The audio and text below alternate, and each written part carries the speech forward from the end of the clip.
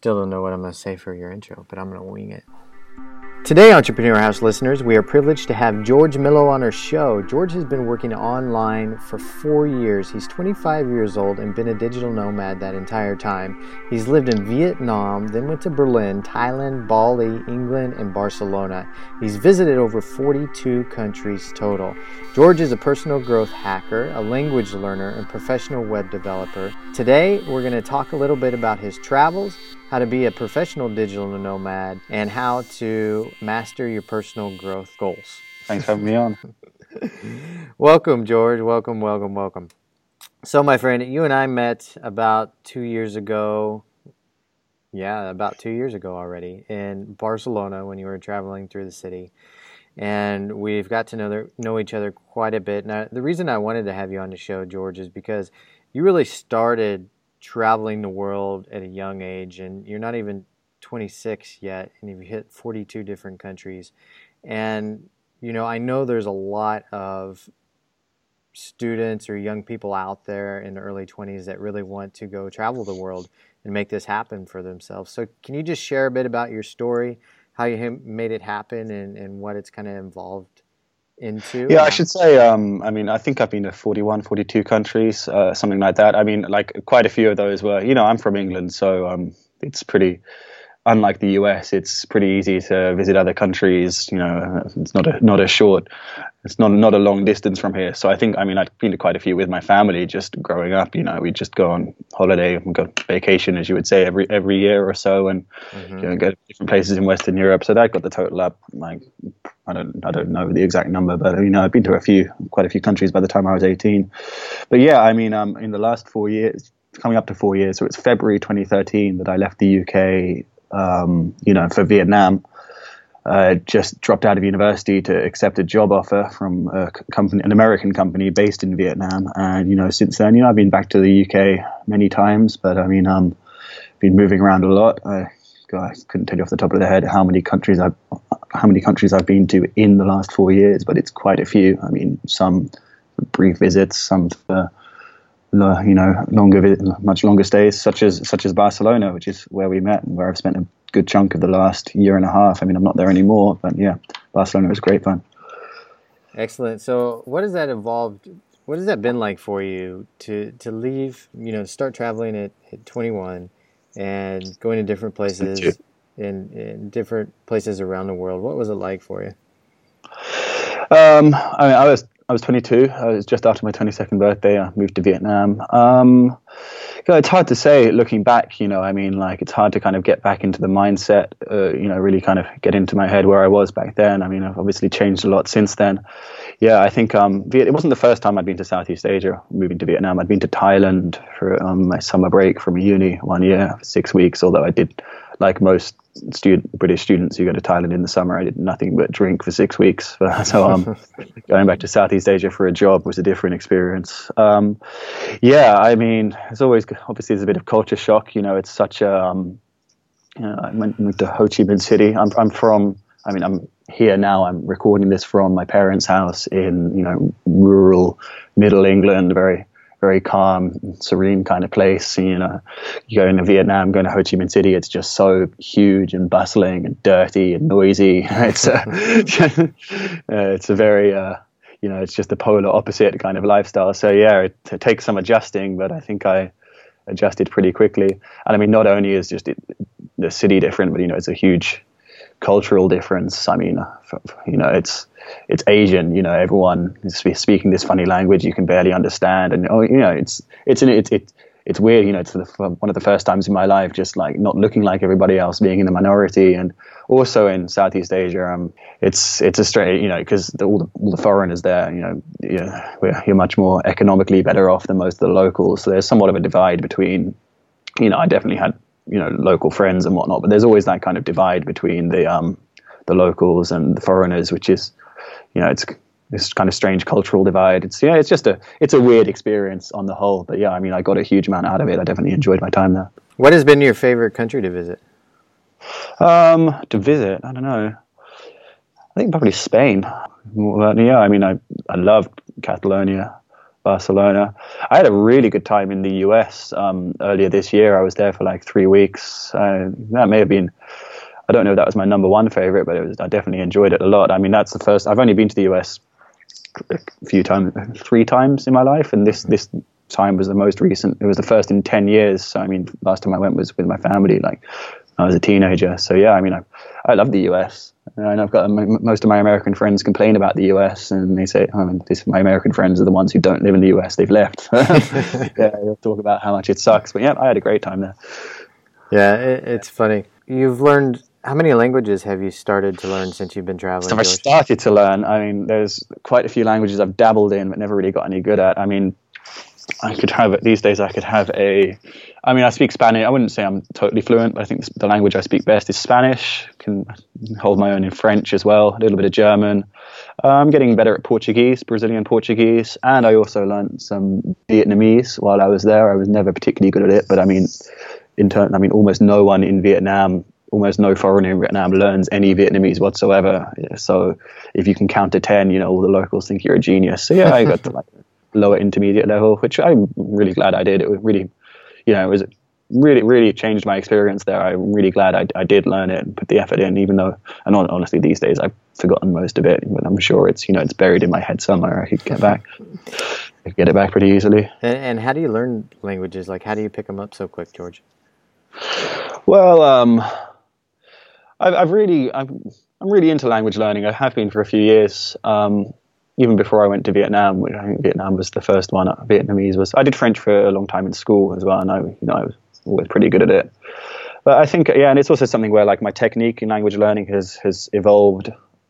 The more I do it, I'm always learning more about kind of how the language learning brain works, how languages work, and it's something you get better at every time.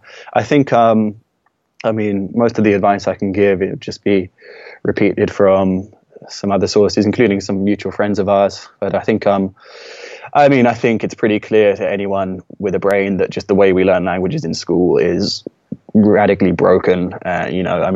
Most people in the UK, for example, will do French in school for 5 to 10 years, and they come out at the end like barely able to string a sentence together. So, can barely say a single sentence that French people can understand. And even if they do learn French, they'll be saying it with this horrible accent, like, oh, bonjour, je suis George de Angleterre.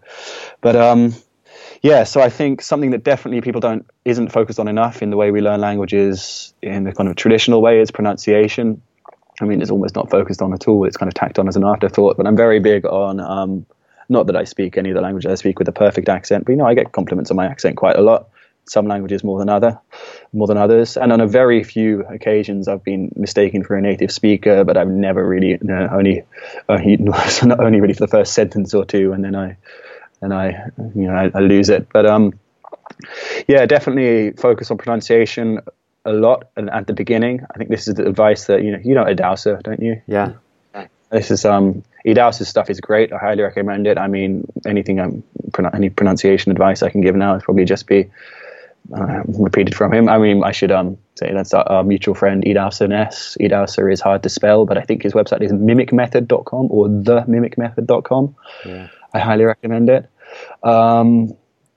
There's a great book which I really like. Honestly, I'd say if you only read one thing on language learning, make it this. It's Fluent Forever is the name of the book, and that's by a guy called Gabriel Weiner. Weiner is spelled Wyner, I think.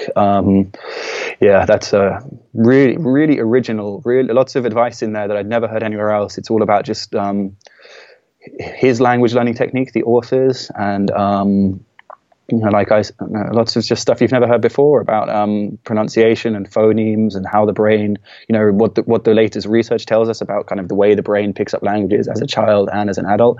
It's a fantastic book.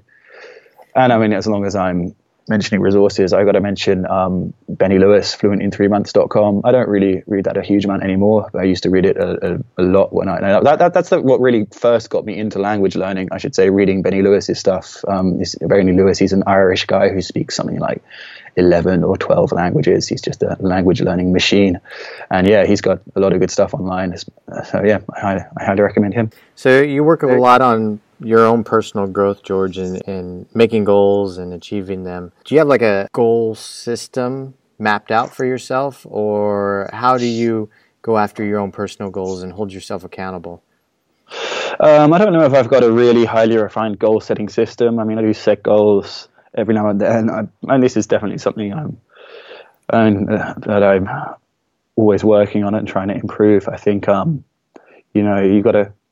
I don't think there's one hard and fast goal setting system that works for everybody. I think you've got to just see what works for you and what doesn't. And I think, really for me, I find more important than me for goals is just the lower level stuff like habits. I find, I think there's just certain key habits that when I am doing those things or I'm not doing those things, everything else just seems to fall into place and fall apart. So I think, keep the focus on that's what works for me most of the time, is just keeping the focus on those lower level things. And I find everything else just seems to fall together pretty smoothly. And to answer your next question, I think the main lower level things are, the obvious one is just staying healthy. I mean, exercising. When I'm getting that down, just everything else seems to fall into place. And there's also the kind of flip side of that is not drinking too much and other things that are related to health that I should not be doing as opposed to be doing more.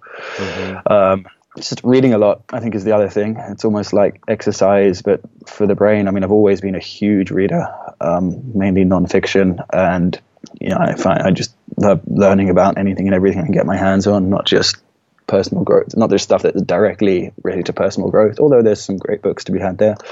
But I just want to always be taking in new ideas, always want to be learning. And I think those are the two main things. As long as I've got those down, just staying healthy and continuing to read and continuing to learn, then everything else just seems to fall into place, I think.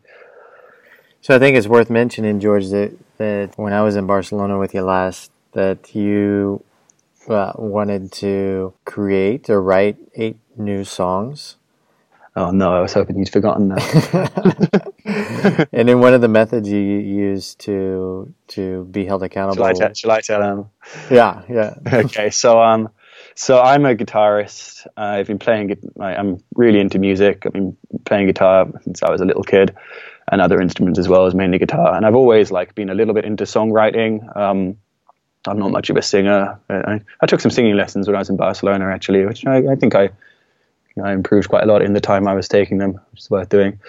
Yeah, but I've always been writing some songs here and there, never been taking it too seriously. And so there was a point earlier this year when we were in Barcelona when I decided, okay, now is the time. I'm going to knuckle down and actually write some songs. And so I told Chris that I was going to write, I think I said I would write 8 songs and record them and publish them.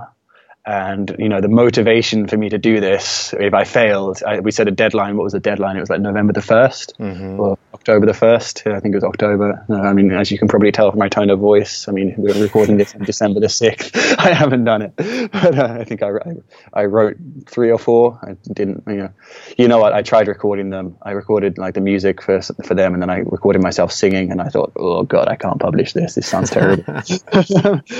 Yeah, but my forfeit, which I think I'm going to have to pay, is, I don't know, it's not really relevant anymore. But I said that if I failed, I would have to donate 1,000. Did I say pounds or dollars?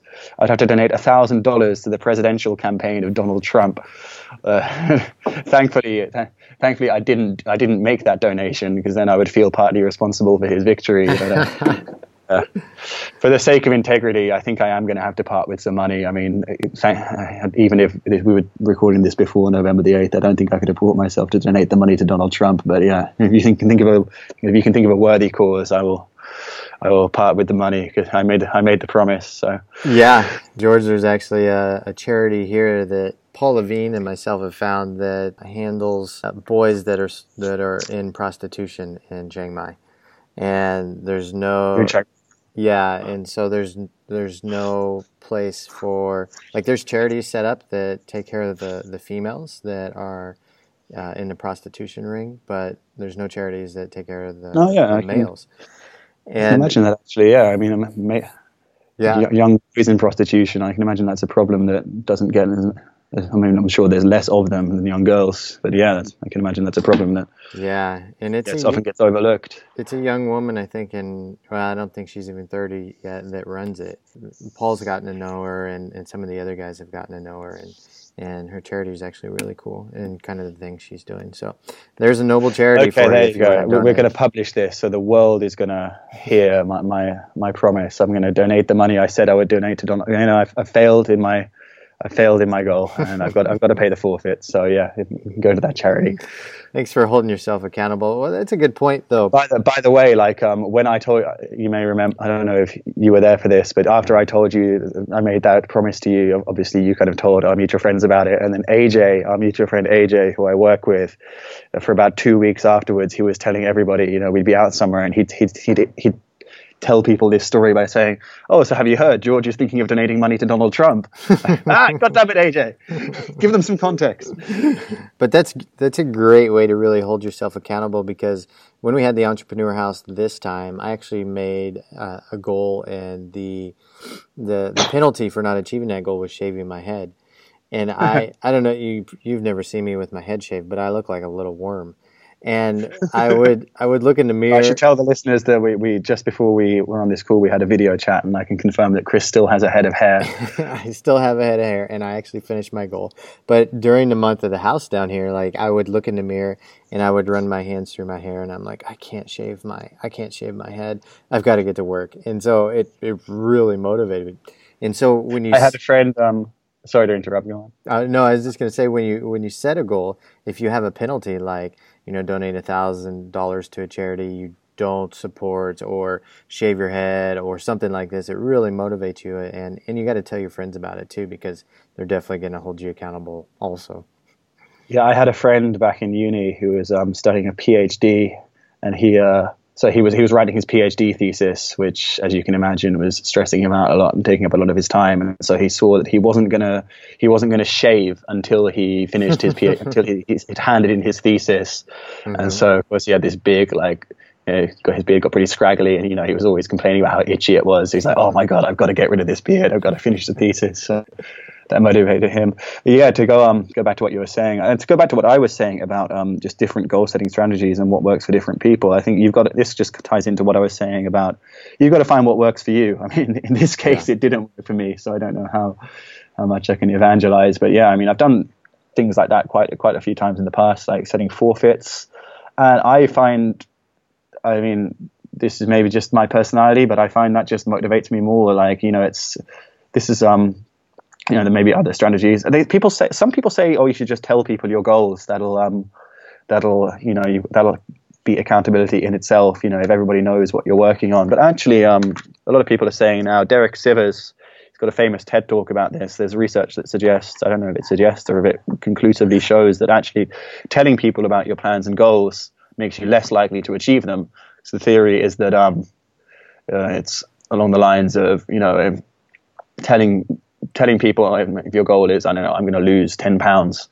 Mm-hmm. If you tell people that goal, then, you know, the act of telling people, it kind of triggers it makes you imagine, it triggers the reward centers in your brain. You know, it feels like you've already done it. And so that actually reduces your motivation to work on that goal. And so what Derek Sivers says in that TED talk, and he's got a blog post about it as well, is really like, it's okay if you do want to talk to the people around you, to your friends, about what you're working on, what your goals are. You know, you've got to phrase it in the right way. You've got to say, "Oh yeah, I want to achieve this, so kick my ass if I don't." You know, like, and you know, the ultimate way of doing that is to, you know, have some kind of forfeit.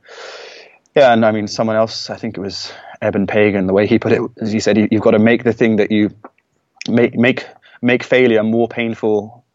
Make failure more painful than success. So, you know, then it's going to be easy. If the thing that if not achieving what you want to do is going to be much more painful than kind of the pain required to put in the effort and actually do it, then you can't not succeed.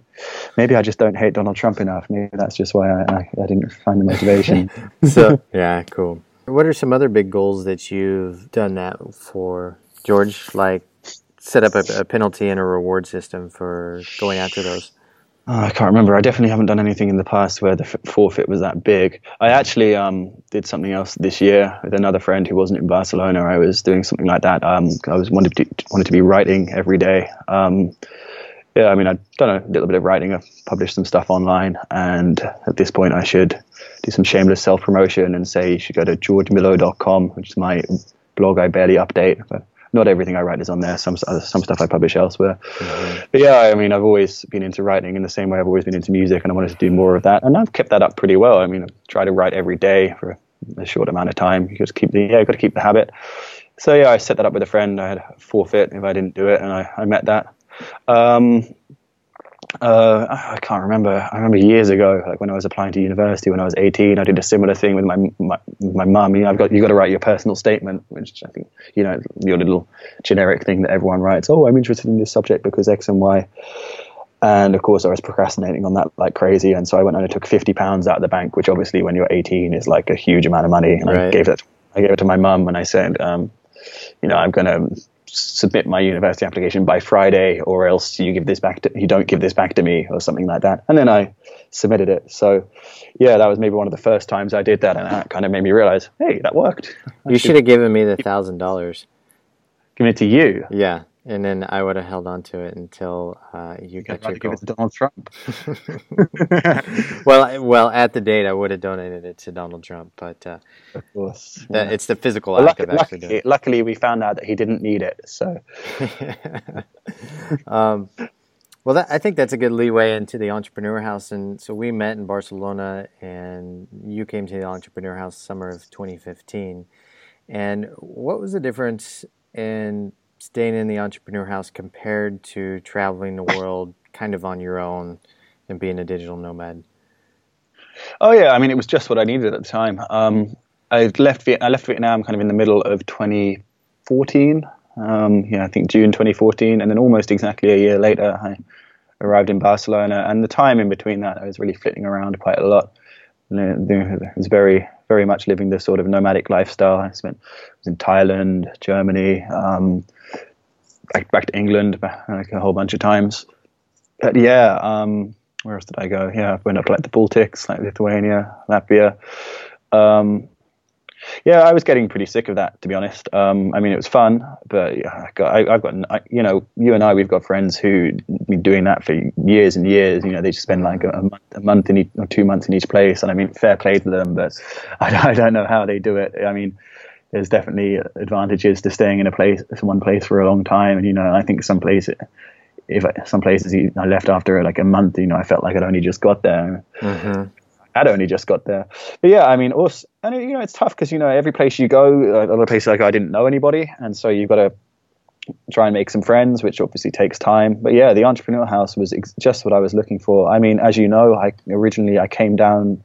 I was in Barcelona. What was it, like March or April of 2015? Yeah. Because I was living in Berlin at the time. I was getting pretty bored of Berlin, and I went down to Barcelona for a conference actually.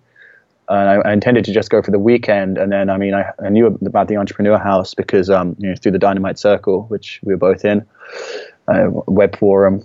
We hadn't met at the time, but I knew who you were from your kind of post in that forum, and I saw it you posting. So I think I messaged you, or maybe even you messaged me. I don't remember. I just said, "Hey, can I come check out the Entrepreneur House?" And he said, "Yeah." And I think you guys had just moved in. Yeah, like some people weren't even there yet, so there was a spare room, and so I ended up moved my flight back a week. I spent a week in Barcelona, and I was very, as many people become, I was very enamored with Barcelona. It's just an amazing city. I loved it. And so I thought, I went back to Berlin, and I thought, I've got to get myself back to Barcelona. And then, yeah, so your first kind of round of the Entrepreneur House, which is the first ever, I believe, ended.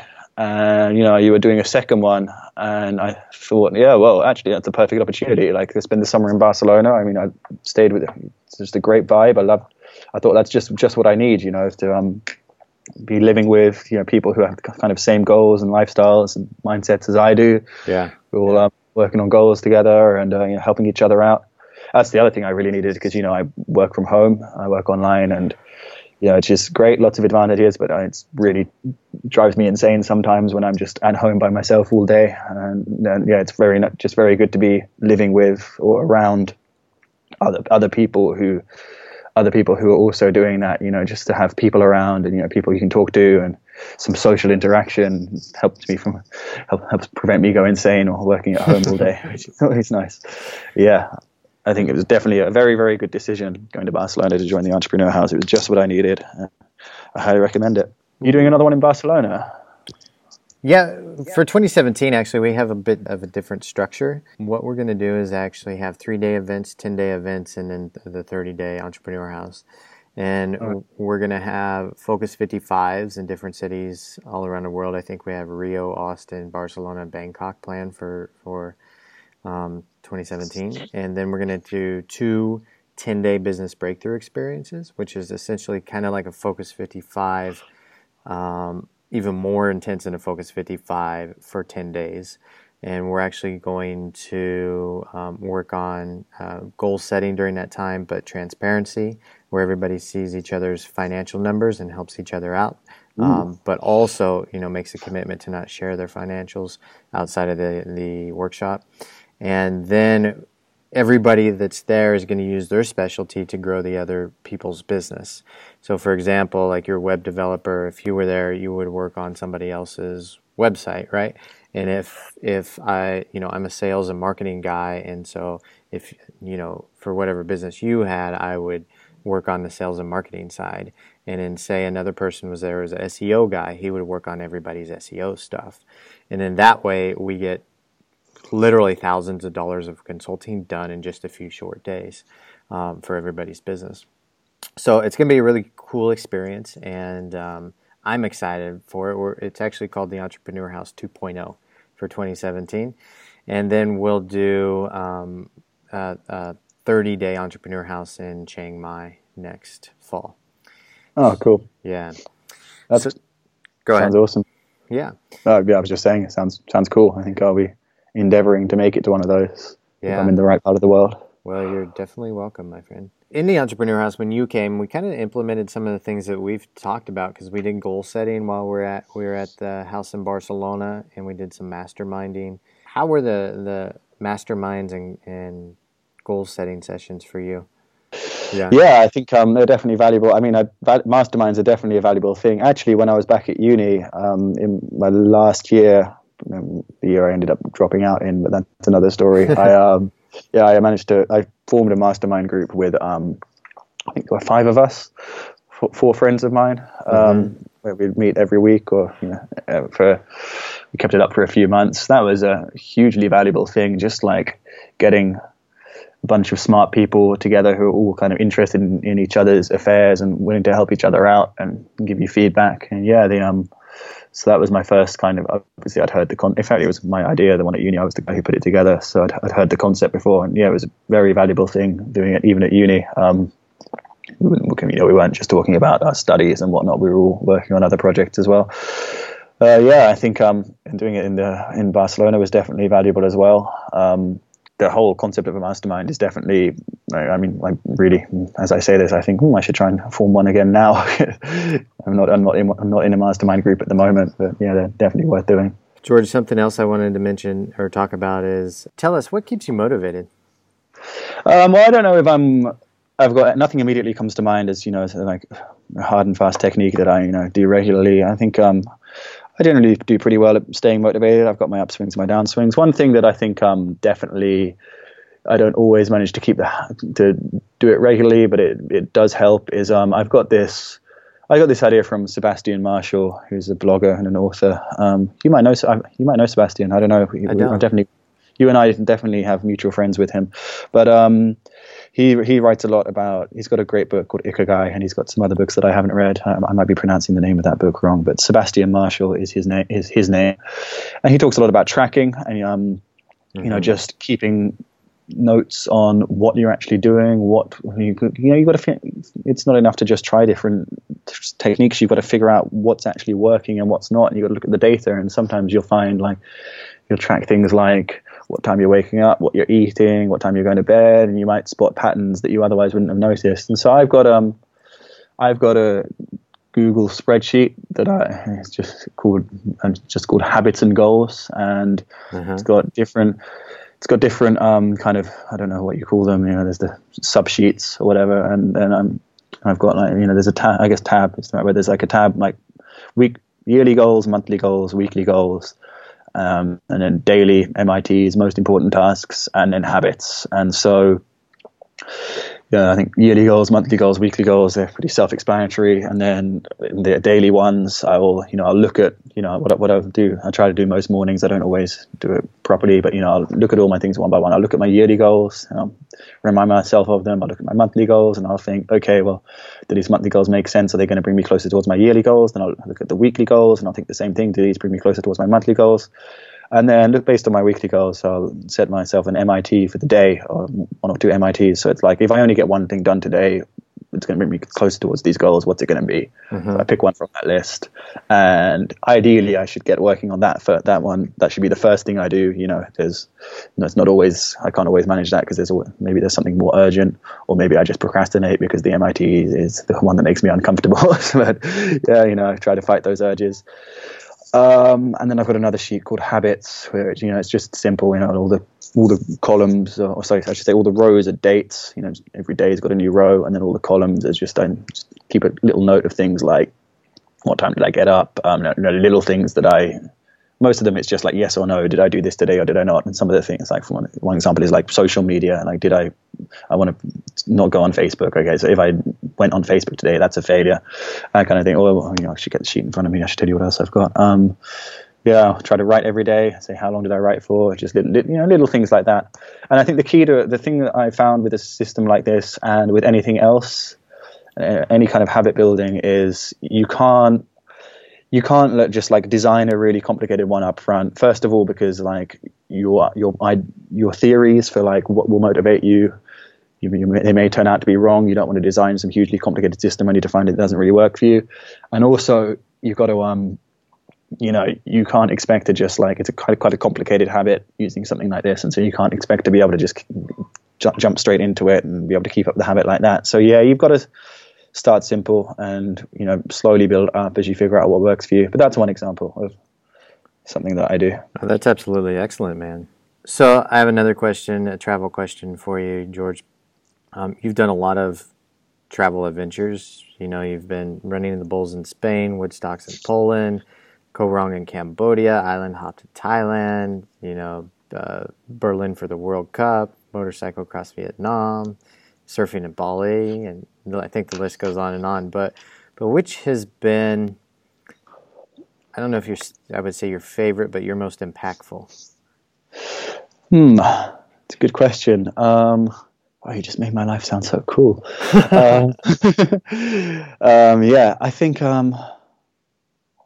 the thing that really does it for me, the things that kind of stick out in my memory as just being really, I don't know, impactful in terms of changing my behavior afterwards, but just been really peak experiences for me. I think have been getting into nature.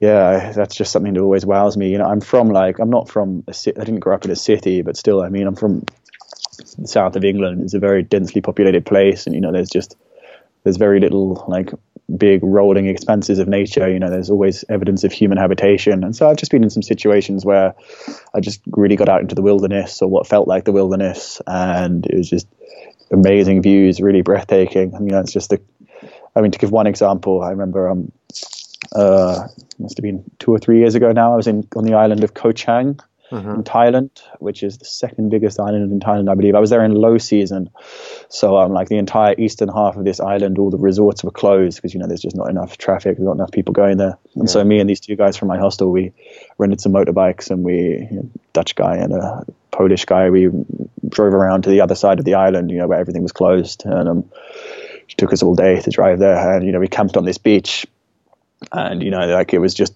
amazing. It was, we found this little cove, this kind of crescent-shaped beach where you'd sit on the beach and you'd look around, and you couldn't see any buildings. There was no evidence that humans were here at all.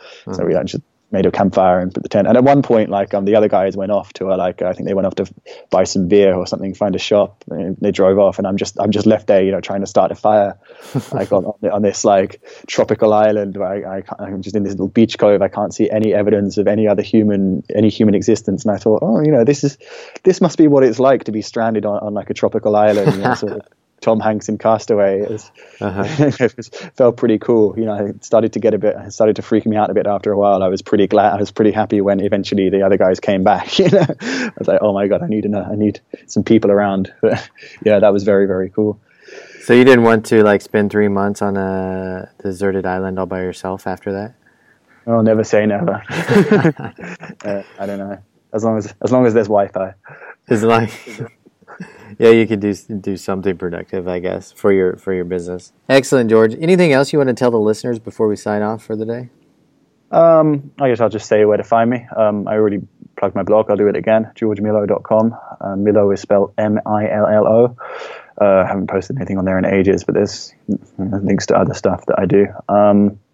And if you, Millo.me is my other site. It's just about, for my work. I'm a web developer. I've barely talked about that in this interview, but it's probably not that interesting to most people anyway. But yeah, I mean, that's my site where people can find me if they want to work with me. That's about it. So if you guys have any questions about goal setting or accountability or achieving your life dreams before the age of 25 or even after the age of 25. I don't think I've achieved my life dreams yet, but I'm working on it. You got a pretty good list going so far, George, I think. But yeah, feel free to reach out to him. And George, I want to thank you. I want to give you a big thank you for coming onto the show. Thank you for coming to Barcelona to the Entrepreneur House. And thanks for being such a great friend. And yeah, you too, man. Yeah, and we'll sign off from there. Thanks, listeners, for coming on the show today. Bye. Bye, George. The Entrepreneur House is a business accelerator for location-independent entrepreneurs. Imagine spending 1 month with other successful entrepreneurs building business in the world's most exotic locations. Day to day, you interact with other driven and smart business people. Spending an extended period of time around them alters your business and your mentality about business. Goals are set, business grows, new partnerships develop, greater profit margins are achieved, the productivity skyrockets for those staying in the Entrepreneur House, and you get to have an incredible adventure while doing it. For those of you that are interested, be sure to contact us through the entrepreneurhouse.com website. For now, saludos from somewhere in the world.